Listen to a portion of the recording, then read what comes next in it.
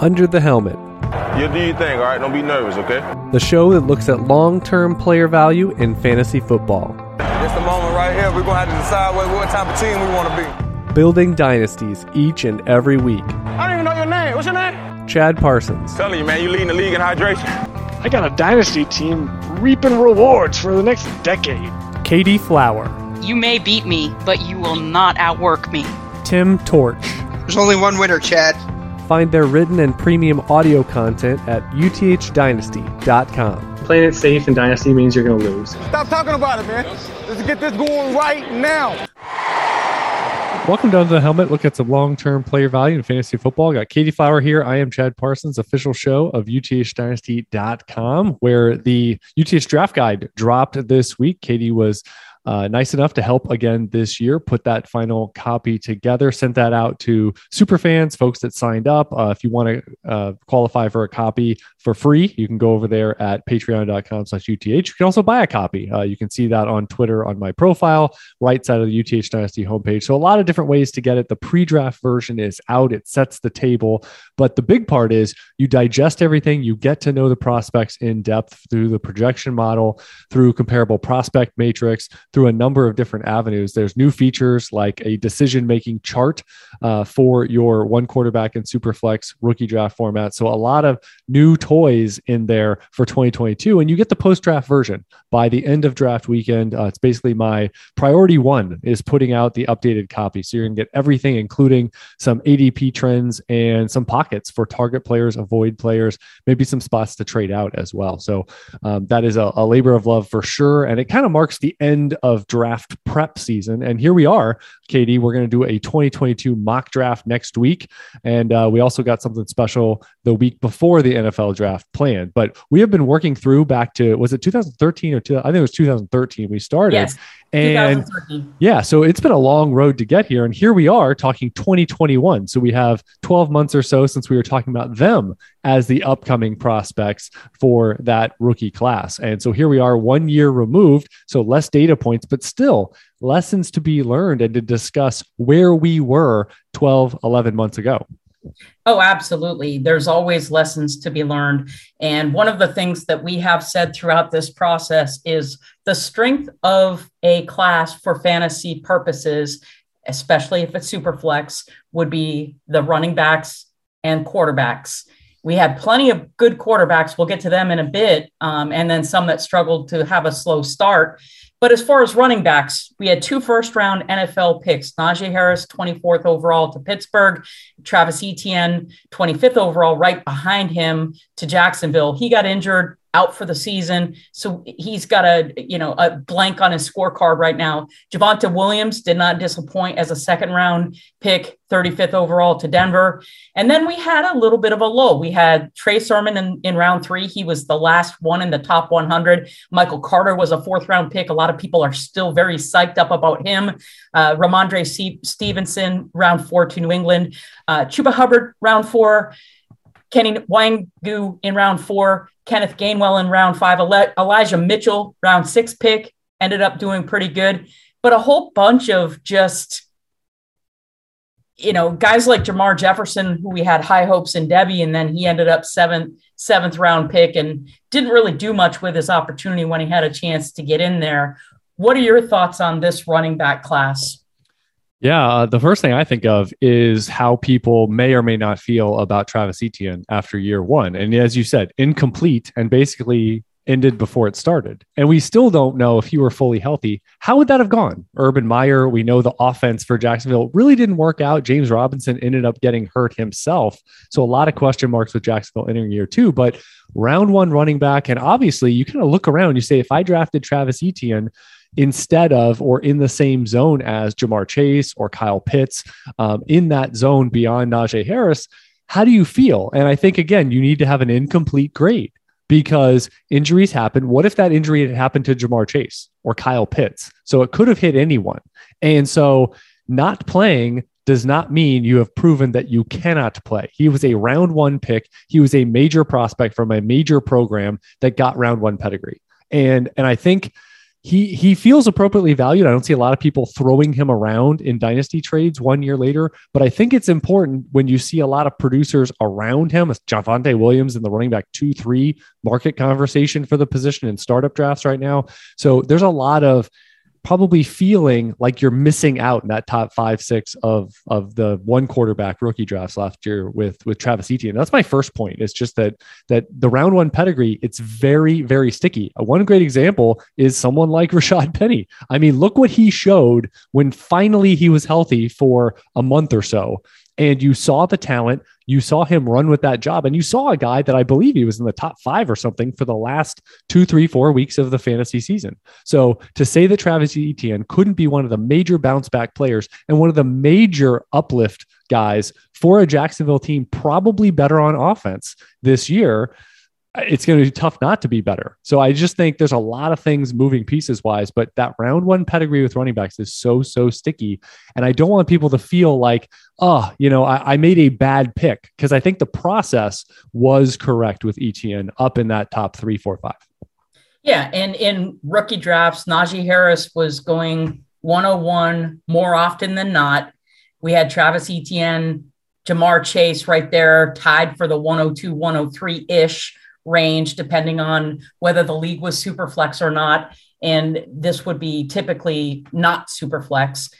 Kyle Pitts was right up there. Javonte Williams in the 105 to 107 range. Trey Sermon was the one guy that was mid to late round first of rookie drafts. What happened to him? He had a pretty good profile. I know we liked him quite a lot. He got usurped by Elijah Mitchell, who was a 6th round draft pick in the same draft class.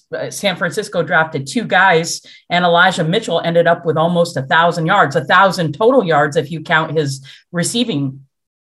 I think what I'm going to remember with Trey Sermon is the fact that we probably did not account for the Shanahan factor, that he can make somebody good, a lot of players good. And that speed also, we look back, Raheem Mostert, speed kills. So if you give him a 4-3 guy that can see a hole that's going to be defined for him, that could absolutely be the trump card. And it was with Elijah Mitchell. So I do think Trey Sermon, appropriately priced when you consider a round 3 running back and where he was going. Now, the one thing looking back at my big board, the one thing that with a lot of the research I've done about just process this off season, about what is pedigree at certain positions and certain zones of the draft, what types of decisions should you be making? And I had Sermon over Jalen Waddle. Probably his most glaring example of a guy that was drafted top 10. I think he actually went 5 overall. Maybe it was 5 or 6. But that's a lot of pedigree. We're not talking about Rashad Bateman or Devonta Smith or guys that went not in that upper echelon zone for wide receiver pedigree, and independent of the outcomes, but just what I have distilled down a lot more clearly with that clarity this offseason is that Jalen Waddle would have been higher on my big board versus Trey Sermon specifically. And I think the trading up for Sermon kind of blinded us. It got us into sort of Alvin Kamara zone when really Shanahan functions quite differently, that, he can make guys work. And Elijah Mitchell was drafted. We knew that at the time of rookie drafts. And so, big speed, size, movement guy, and Sermon is not really that. So I like the round 3 profile, but I do think when you're saying versus Jalen Waddle, who was drafted in the top 10 of the draft, that is a tough historical bet, I think, to win, especially when you're looking at a 2 or 3 or 4 year sample size, where running back might win, probability wise of hitting in year 1. But the Shanahan factor, he kind of got in the doghouse. I didn't think Sermon looked bad, but it's just, I think that landing spot proved to be neutral or negative, as opposed to what we thought might've been overtly positive. And then I think round 3 running back, and not one that's, elite, versus the highly drafted wide receiver. That's one that, especially when you're getting that sort of equity on Jalen Waddle in that range of the draft, that's definitely one that I have learned from in a lesson.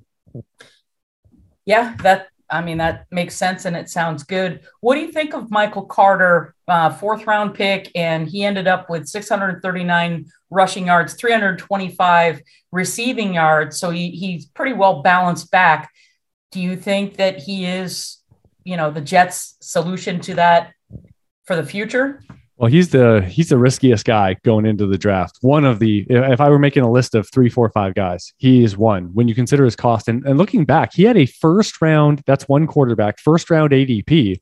And that has been horrific if you draft a day 3 running back. And that goes back to 2016, where you had guys like Kenneth Dixon or Devontae Booker. Now, obviously, Michael Carter has showed a little something, but they have a ton of picks. Like Tim and I were talking about it on the patron show that, I mean, those picks, they have 2 in the 30s there in the early second round. That could be right in the crosshairs of running back 1, certainly running back 2. And they have a lot of options there. And to say that running back, Tevin Coleman, please, and, Michael P. And they really don't have much. And when you say they're pinning all their hopes on a day 3 guy, that's a tough sell for me because he wasn't a bulletproof prospect. So for Carter, I think the price initially, I still would go back and say that that's a horrific bet. And everyone was making it situationally, which means you have to value him situationally. And so day 3, round 1 for 1 quarterback leagues. And that's a tough one. That's a tough one to make. And it really has not worked out. The Samaje Perine theorem here that you bet on a guy to hold a job. And frankly, going back to kind of Shanahan, I mean, maybe if it was a day 3 back but hopefully you don't pay that price. Mitchell was like a 4th rounder or something like that in rookie draft. So you got a lot of bang for your buck there. So Michael Carter, I think this could be a Trey Mason type situation, not getting a Gurley going there, but getting somebody probably on the early second round.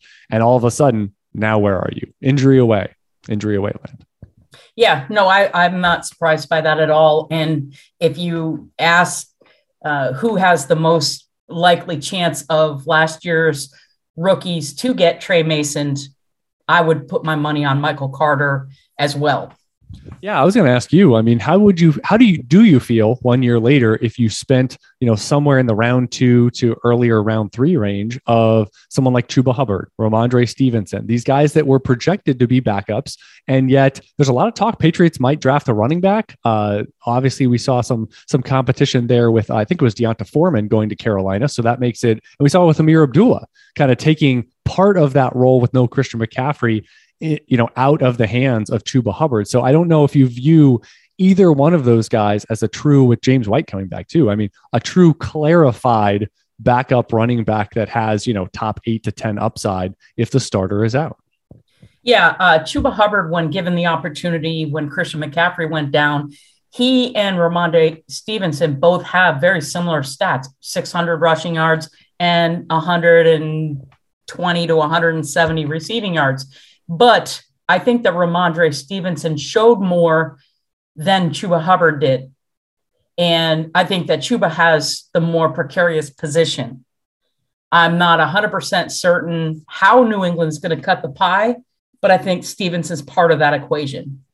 Because he could be the Harris role, and James White is going to siphon stuff from anybody if he's fully healthy. If he's kind of his similar role we've seen from him in recent years, and I think health at his age is going to be the big thing. How did he recover from that, and does he get back to? He wasn't a stellar athlete; he was just a very savvy receiving centric player, and Belichick put him in that role. Right. And I'm thinking back to again the Elijah Mitchell lesson, because I'm looking at all these running backs I had stacked up in, outside the top 30 or so on my big board. And you got guys like Kylan Hill, you got guys like Kenny Gainwell, who I was well below market on him, but looking around, Khalil Herbert, but Mitchell is the one that flashed. And honestly, out of all those guys, really good athlete, right? Really good athlete, and going to a system that could make things simple. And that's probably the thing where you say, you need clarity on that 4th round rookie pick, let's say, by week 1. And looking at guys like Chris Evans or Gainwell, for example, or Kylan Hill, I mean,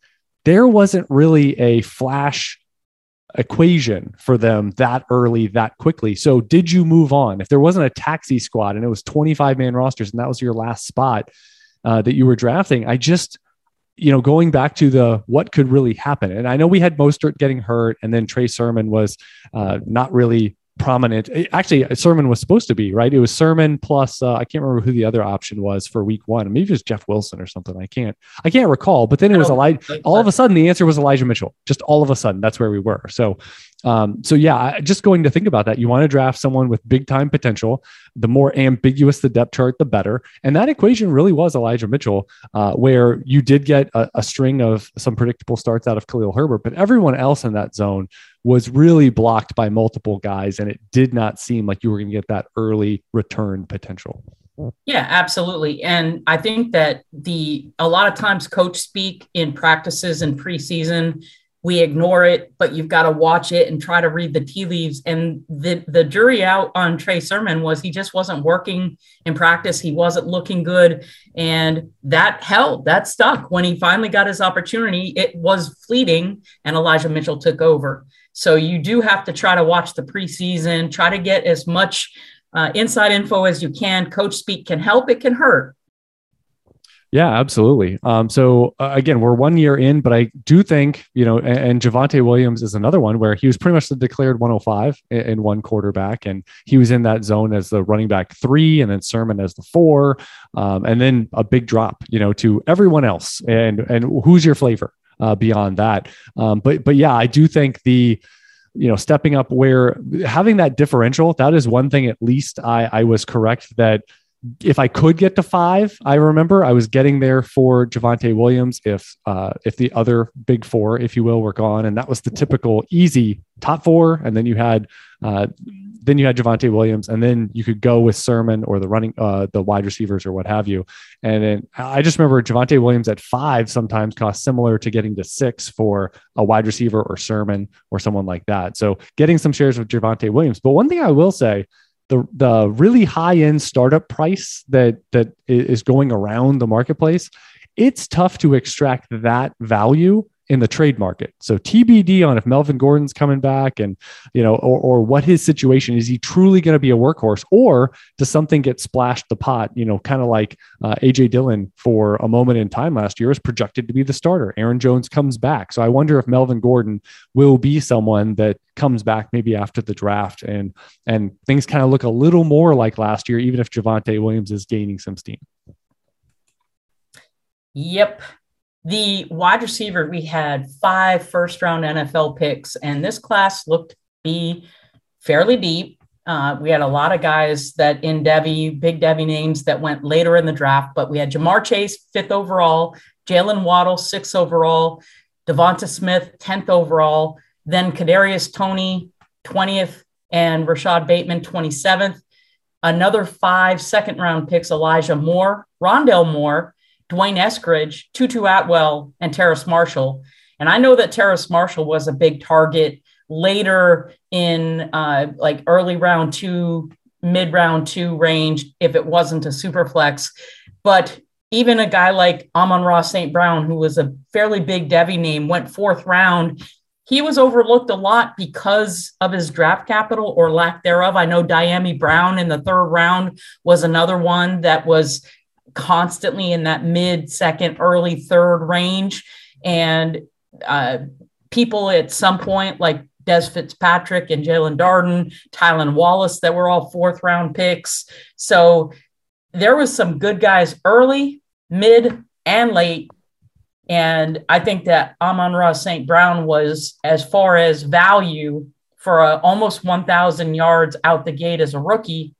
But now is he going too high? What do you think of Amon-Ra St. Brown? Let's start off with him. Yeah, I think that's a big concern. And I was pretty neutral. I looked here. I had him. His ADP was 22. I have in early drafts in Superflex last year. I had him at 23 overall. So I was right there. Now the problem would be, is there anyone ahead? Like I was taking Chuba Hubbard or Ramondre Stevenson. I was going the running back route, which again, I will stand by that 100% because day 3 wide receivers, and especially just taking wide receivers without just huge profiles or guys that are falling maybe, from the early day 2 range into the late second. That's kind of what if you do go towards a wide receiver, that's kind of the historical point you would make. And so, yes, he got super fortunate. I kind of think back to Brandon Ayuk the year before, where you say Brandon Ayuk was a top 20 guy for that stretch of time. And what was it? It was because George Kittle was out and Deebo Samuel was out. And I think there's some similarities to what Amon-Ra St. Brown did this past year, where TJ Hawkinson and DeAndre Swift were the notable guys in that passing game. Both of them for much, if not all of his stretch where he was putting up big numbers, big volume numbers, that was the situation. So to think that the Lions are not going to address the wide receiver position, to think that the perfect storm of Hockenson and Swift are going to be out at the same time, let alone many games at all after they missed them last year, that's a lot of ifs to say that we're going to continue this theme. Now, Amon-Ra St. Brown was a good prospect, but he fell to day 3. And that is, you cannot really overcome that pedigree in terms of always looking over your shoulder. So I think that's a big one. And when you say that he was in the same kind of draft zone as, say, Kadarius Toney, that first round, fourth round, let's see how this works out with 1 or 2 more seasons under our belt, because Toney's a sleeper candidate. And then Amon-Ra St. Brown looking over his shoulder saying, who's coming for me? Absolutely. I did want to say one thing, because Elijah Moore is a really interesting one for me, because he's getting a lot of love. And again, my process of evaluation likes him just because he was, I think, in the wide receiver 30s for adjusted points per game as a rookie, which is a really good marker. Top 45 is really that line of demarcation of being a success. But there's a lot of talk, like the more Jets things I hear about podcasts and about team building and talking to sources and all this kind of stuff, is that they're looking for a number 1 wide receiver. And when you hear that phrase, well, they just had a rookie look pretty good and they're looking.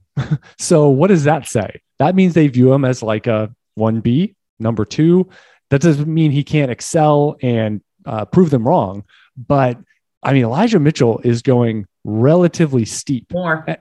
Elijah Moore. How many times am I going to do that? Elijah Moore is going pretty steep in cost. And he's going in a zone where there's a lot of young guys that have produced to some amount or have good profiles. You still got the old guard of big time producers at 28 and older. So I just think Elijah Moore might be, he's like wide receiver 15 to 18.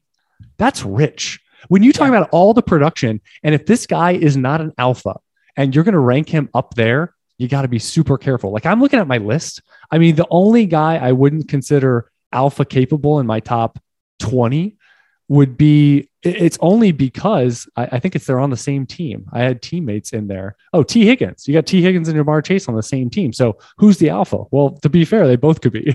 They're both on an offense, and they're both alphas, and they're both top 16 guys production wise any given year. But I have all guys that I consider they can run a passing game. And Elijah Moore, market wise, is in there. So I think he's super risky. I almost decreased him a little bit just artificially, because if you don't think he's an alpha, there's sort of a ceiling there unless the Jets are a big time passing offense. And that's one of my big concerns with him and his valuation in the top 18 or 20. Now let's talk about Jalen Waddle. He had a 1,000-yard season as a rookie. How do you think he will do now that Tyreek Hill is in town? Yeah, big faller situationally, just because I don't think Tua is going to lift the lids of 2 top 10 guys or something. Now, Tua may be gone in 2024, 3 or 4 because of, hey, they're just searching for something better. But Tyreek Hill is a major addition. And to say Tyreek Hill is going to be wide receiver 30 and Jalen Waddle is going to continue to eat like he did last year, that is pretty risky. That's a pretty risky valuation. Now, I think Waddle's a good player, but I think it's crowded enough, like between, say, wide receiver 3 and 15. I think it's really tight there. So I moved him down a decent amount. I like the player. I like what he did year 1, but Tyreek Hill, that is a huge addition that you cannot shake. And if they're not going to be a big time offense, kind of like I'm referencing with the Jets, I think you have to negate Waddle down a little bit. And I've seen some trades of like, basically, let's reset the clock and trade him for a later first. And I think that's on the light side because you buy the profile, but still it's markedly different than pre Tyreek Hill. Okay. And then Devonta Smith had almost 1,000 yards. We know that Jamar Chase was almost 1,500 yards. Of the guys that are considered alpha, would you consider both of them? One of them?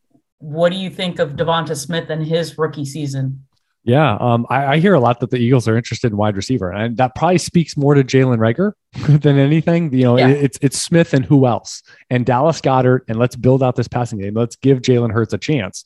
But they still have a quarterback question. I don't think Devonta Smith ultimately is an alpha guy that's going to lead a passing game for years at a time, like we've seen from some of these other guys. Like I don't think he's in that subset.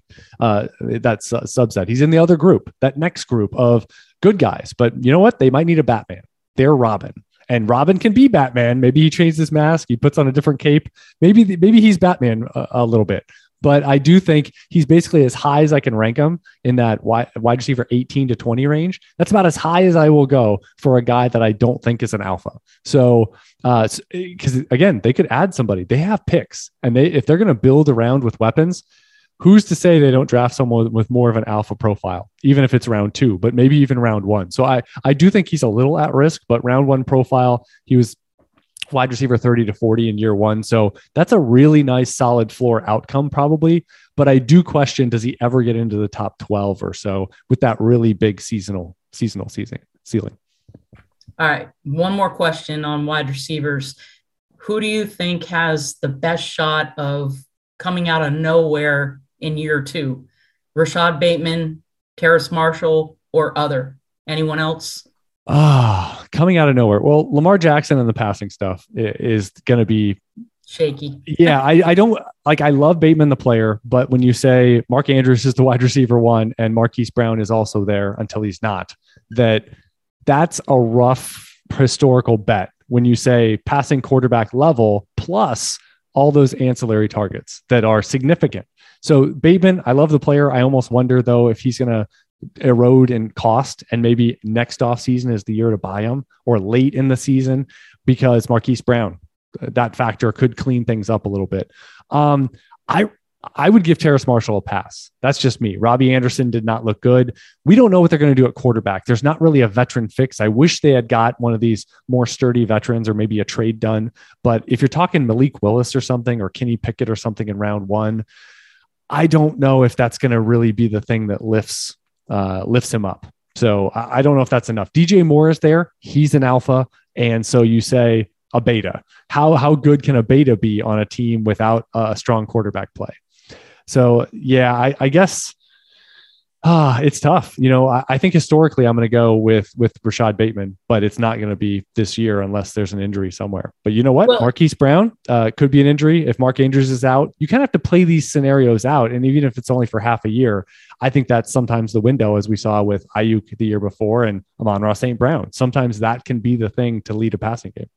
But you could pick Rondale Moore or anybody else. I said of those two or anyone else. Well, Rondale Moore has the same sort of things going on. I mean, DeAndre Hopkins is going and Christian Kirk gone. But so yes. And we kind of saw some force feeding of touches. He's probably the most interesting player, I will say, on the board, because he could absolutely, turn into a Percy Harvin-like player. But will he be used in that way? Because he's not a quote unquote traditional wide receiver. So that's a tough one from a scheme standpoint. But you say Cliff Kingsbury should get creative with all of his pieces.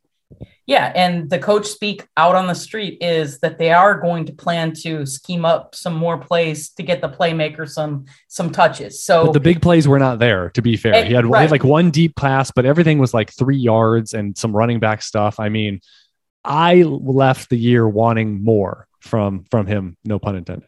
Right. But I'm just saying the coach has said in year 2, they intend to amp it up, that they didn't use him well enough.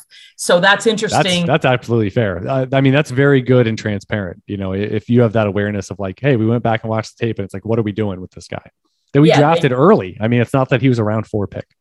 Right. So if the coach speak is correct and they really want to use him and scheme him up more, that's a good uptick for him. I wouldn't bank on it though. I wouldn't sell the farm to trade for Rondale Moore with that anticipation. Oh yeah. If you trade for a ceiling and he doesn't ever make it, well, you've wasted I've definitely used ammunition. I've definitely used him as a piece of, if I go 2 for 1, 3 for 1, or 2 for 2, but I'm getting an upgrade somewhere else.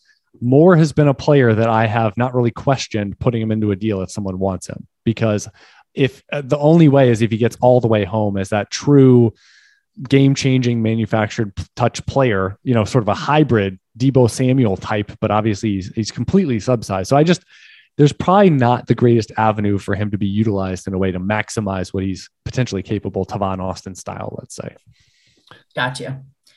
So with a tight end class, as expected, and everybody said this wasn't going to happen, couldn't happen. Tight ends take forever. You're not going to get a wide receiver 1, tight end 1 out of Kyle Pitts. He went 4th overall to Atlanta, and he put up over 1,000 yards this year. And people said, well, just wait. You can buy low on him next year. No, you can't. He really is very expensive, whether it's regular tight end premium, or start to. I have not seen a decent deal on Kyle Pitts, and most owners don't even want to let him be pried from their fingers. And I'm kind of sad for Pat Freiermuth, who went in round 2 to Pittsburgh. He had a heck of a rookie year with almost 500 yards. That's outstanding for a tight end as a rookie. And he's way overshadowed. Pitts doubled him. Yeah. And so Pitts lived up to everything, and imagine if he scored some touchdowns, that's one of the bigger things. Oh, if he had average touchdown rate, here's where he would have been. So we'll see. I mean, obviously they have Mariota at quarterback. They got plenty of question marks, but Pitts is the cornerstone with no Calvin Ridley. And we'll see if they draft, notably around him. So this might be a building year, but you know what? The threshold at tight end to get into the top 4, 5, 6 is not overly high if you're the lead guy for your team, and Pitts certainly projects as that. And I love what you said about Freiermuth. He's underrated because of what he did year 1, but because Pitts was around, and that's sort of the asterisk to all this stuff is like, I think a lot of people are going to be questioning tight end in rookie drafts in general, because, we had that big year, was it 17 or 18 with, the Evan Ingram, OJ Howard, David Njoku, and we didn't really get a lot of returns from that in the macro if you spent that later first. And then now, if a class doesn't have a Kyle Pitts type player, it's going to be like, well, what are we doing? So I do think that Pitts and what he did is probably going to say people fade tight end maybe a little bit more in future years, unless there's a big time, TJ Hawkinson went top 10, but we rarely get a guy all the way up that high in the NFL draft. And Pitts was considered one of the best players at any position in the draft. I think the key player here, honestly, is Brevin Jordan. Like, is he going to be one that he was highly viewed? He fell in the draft, but he was still the 3rd most on a per game basis productive player in this class. That wasn't very good. I understand that behind Pitts and Freiermuth, but Houston, they got a chance. You got a chip in a chair to be the starting tight end there. He showed a little bit in year 1. So I've seen some people value Brevin Jordan too highly. I've traded him away once or twice, but I also think that there's potential, one of those sneaky guys that could get into the top 12 or so, where maybe not a lot of people notice, just like Brandon Cooks. If it happens in Houston, maybe not a lot of people take notice this year. Yeah. So is there anybody else from this year's tight end class or from last year's tight end class that you think has potential in that next 2 to 3 year window? Or do you think that's it? It's Kyle Pitts, it's Pat Freiermuth, and Brevin Jordan, and the rest are just going to be an afterthought when history's all done? Well, I really liked Hunter Long as a prospect coming out. And the fact that Mike Gesicki came back on the tag, we might have to wait 1 more year, but he's pretty smooth. He caught a few passes. I understand he's not on any sort of macro success track, but tight end is tough if you're the backup guy. Just ask Martellus Bennett when he sat behind Jason Witten for, I think, his whole rookie contract before he was free and got a lead job a couple different places. So Hunter Long would be that profile guy. I think this year, just to see what the Colts add in passing game weapons. But if the answer is not much, Kylen Granson could be interesting with Matt Ryan, a functional, strong veteran quarterback. When you say it's Michael Pittman and what. So those would be the 2 guys in terms of Hunter Long profile wise beyond this year, or if Gesicki goes down, he becomes maybe a streamable guy. And then Kylen Granson on the upside shot of, hey, he's a receiving centric kind of sub-sized Gerald Everett type player. And Matt Ryan can absolutely optimize someone like that if they're lacking at wide receiver. Good stuff. So quarterbacks, let's wrap this up. We had 5 big ones in the first round. We had Trevor Lawrence 1st overall, Zach Wilson 2nd overall, Trey Lance 3rd overall. Justin Fields fell to 11. A lot of Devy player owners thought that he would be one of the top. And then Mac Jones at 15th overall to the Patriots. Couple guys that went later, like Davis Mills, was significant because of his time in Houston. He ended up having a pretty good rookie season, but struggles with Trevor Lawrence, struggles with Zach Wilson, not much playing time for Trey Lance. But yet, of all these guys, who's going the highest in new startups or superflex startups is Trey Lance. They're looking totally at his upside. He had 603 yards with 168 rushing yards. Played only 3 games. So I don't understand why or how people already have him anointed. What are your thoughts? So risky. Yeah. I think Trey Lance for the price. I think Justin Fields for the price. Super risky. 101s. Like it's amazing. The research I've done, 101s like Trevor Lawrence get a pass. Like you can do almost whatever you want year 1, and it does not affect your breakout odds in year 2, year 3. Your top 6 odds to produce as a higher end quarterback 1 are very high. And you don't have to be quarterback 18 in year 1 to be on your way or on track for that. So yeah, Trey Lance in the top 8, 10 of the position to me is crazy considering some of the veterans going behind him. I mean, he's going around where Deshaun Watson's going now, which look at their 2 profiles on what they've done. And something you said, I mean, this definitely was not a class that performed well considering those 5 guys. I had one, Katie, 2 quarterback draft. I think they went 1 through 5. The top 5 quarterbacks. Mac Jones went at 5, and that was it. You know, you could get Pitts and Jamar Chase and all those, Najee Harris beyond 105. So, yeah. So that's the type of, this is a great class. We got to go towards quarterback. And you really got a bunch of nothing in year 1. So those teams probably, did not elevate their team at all with those selections. And again, when you're comparing it to guys like Jamar Chase and Pitts and first round running backs and all that, you just see this is a classic example of the risk. Now we'll see. You always have the stats of, average class, 2 turnout to actually be, is it 3? What's the threshold for that? Past their rookie season. Past their rookie contract. As a starter. Yep. Yeah. So to actually quote unquote make it. And you wouldn't have, I mean, I liked watching Mac Jones. I think some of his ancillary things don't point him to maybe a high ceiling, but he definitely looked the part. Davis Mills looked the part. We'll see how those turn out. But the big names, I mean, you saw flashes, but man, were they fleeting. And that probably is the biggest scare thing, where you take a high first where you could have traded for a number of veterans. Like you could have got Kirk Cousins plus for some of those picks. And yet you have a rookie. Let's see how it turns out. The good news is with the mobile guys like Trey Lance and Justin Fields, we saw with Jalen Hurts that they don't necessarily have to be good quarterbacks NFL wise to be good fantasy options, but then that job security is really lacking. Yeah. It's funny that Trevor Lawrence ended up with the second most rushing yards as a rookie. So he isn't necessarily a mobile, but he's mobile enough. He can move. Very athletic. Right. Yeah. There's that hyper mobile bucket of some guys, Josh Allen qualifies, Lamar Jackson, and then some of these rookies. But then that secondary bucket of, you remember back to like Russell Wilson when he was first in the league, where he was in sort of that secondary or even secondary plus tier. And I do think Trevor Lawrence falls in that zone. And then Mac Jones is probably in a third bucket where it's like, maybe rush for 100, 150 yards. Can he get a touchdown or 2 and just sort of hang to some degree? As a Patriots, watching most or all the games, what did you think of Mac Jones year 1? And is there a divide between NFL and fantasy? I do think that one thing that will help in fantasy is if you hit on a guy that's going to be there for a long, long time. And I think that Tom Brady has proven that you can be a non-running quarterback and still be relevant fantasy-wise. QB2 last year at his age. I think that Mac Jones does have some potential to stick in the league.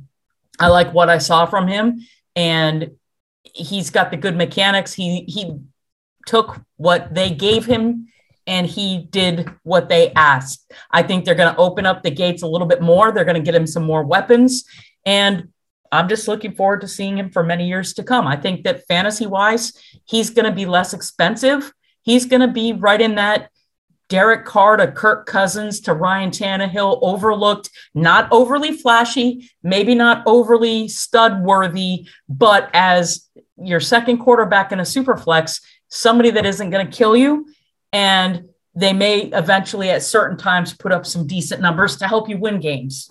And I think it's important to realize that some of these pure or more primarily pocket quarterbacks, it takes more time, right? I mean, because they're not putting up fantasy numbers on the ground. as much, which means you're probably going to be lagging. Your quarterbacking skills, your passing skills are going to have to carry you to a higher percentage, which means early on, you don't have that flash of like Trey Lance running for 80 yards and a touchdown, and all of a sudden you overlook the fact that he was pretty scattershot as a passer that game, because all you saw was 29 fantasy points, where Mac Jones can run the offense and look good. And yet you see, 212 yards, 1 touchdown, but he had one rush for 8 yards, so that's not a good fantasy day, but he's already through college had to win without running, basically. And I do think that serves you well. And let's not pretend like Tom Brady was like some elite fantasy option when he was winning his first Super Bowl. And it took a while. I remember,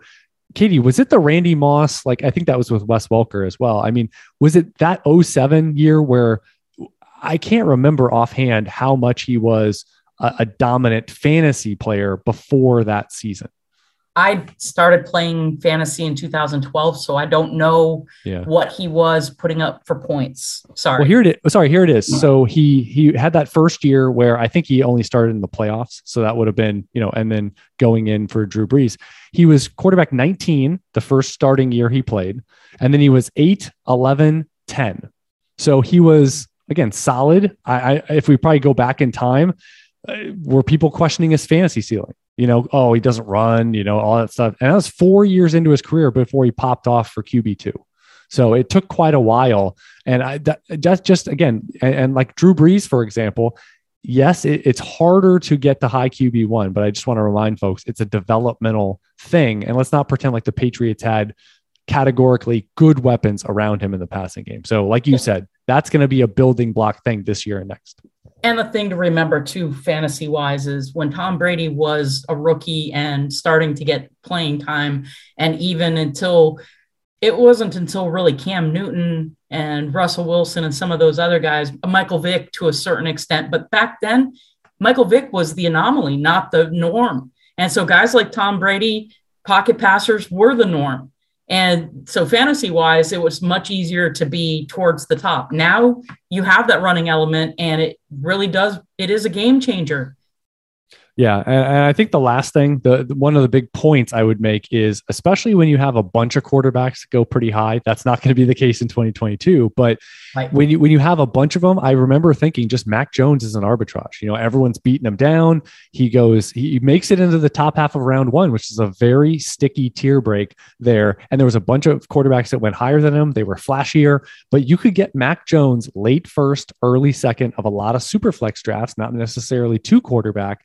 And you profited. You have profited from that point today. You were able to start him on occasion if you needed him a year ago as a rookie. And now you have a guy that I feel pretty darn confident that he's going to make it through his rookie contract.